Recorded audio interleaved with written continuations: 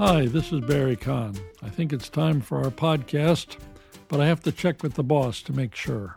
Ollie, is it time for the podcast? What'd you say? What'd you say? Okay, let's do it.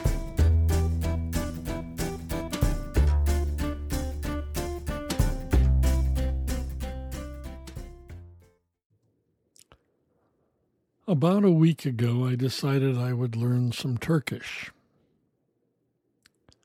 Why Turkish, you might ask? And the answer is, I don't really have a good reason. I'm 75 years old. I'm not going to travel to Turkey. I have no local friends who speak Turkish. So I have no good reason. I don't need it for work. I don't need it for anything. But as far as that goes, I don't need the foreign languages that I speak. I don't need French. I like it. I like it a lot. I don't need Spanish. I can communicate in Spanish. So, no, I don't need Turkish for anything. So why did I choose Turkish? The answer, I guess, is number one, I'm curious to see if I can learn some of a new language at my age. Number two,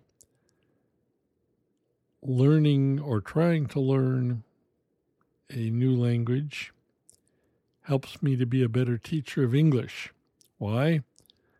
Because when you're suffering through what your students are suffering through, you are more sympathetic, or you should be, and your understanding of what it's like to learn another language is increased. It has been a long time since I began to study a language as a new experience. It's been decades. I know how to do it because I've done it about 8 times in my life. But I've never studied Turkish before, and Turkish is what the linguists call an agglutinative language, agglutinative, which means that you have a root word and you add suffixes. And none of the other languages that I've ever studied was agglutinative. So this will be a new experience for me from a grammatical point of view.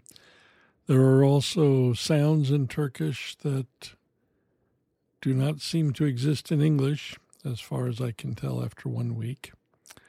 So it'll be a test for my hearing, a test for my linguistic ear. It'll be a test for my ability to figure out grammar. It'll definitely be a test for my memory. I don't know how fast I would learn new words if I was learning Turkish at age 5 and living in Turkey with Turkish parents, but it'll certainly be a slower process for me at age 75. I'm going to need a lot of repetition. One more reason I chose Turkish, although it's a reason that could have applied to other languages, is that I have access to native speakers of Turkish on the Tandem app, and it is possible for me to trade some help with English in return for help with Turkish. And having access to native speakers is very important. In fact, it's an absolute necessity. Okay, just some brief remarks about my methods, my beginner methods for learning Turkish after all these years of studying languages and not studying languages. The first thing that I have already begun doing is to listen to Turkish. I have several podcasts that I've been listening to. They're 10 to 20 minutes long, a few stories in Turkish, and all I'm doing is listening. I don't understand the words, except for 1 or 2 here and there. But basically, I'm only listening to the sounds of the Turkish language. I want to get it into my ear. I want to start getting it into my brain. This is what babies do.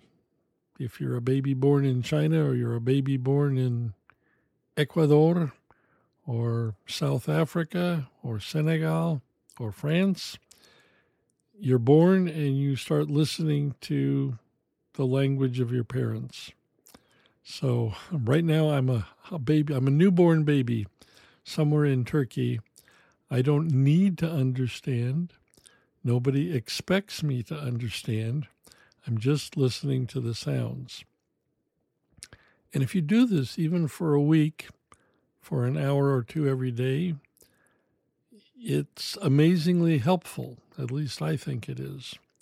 My expectation when I begin to seriously try to learn words and to memorize phrases, something beyond merhaba, my expectation is that I will quickly develop good pronunciation, that I will not sound so much like an American speaking Turkish as sort of an American with a good Turkish accent who doesn't have a very good vocabulary.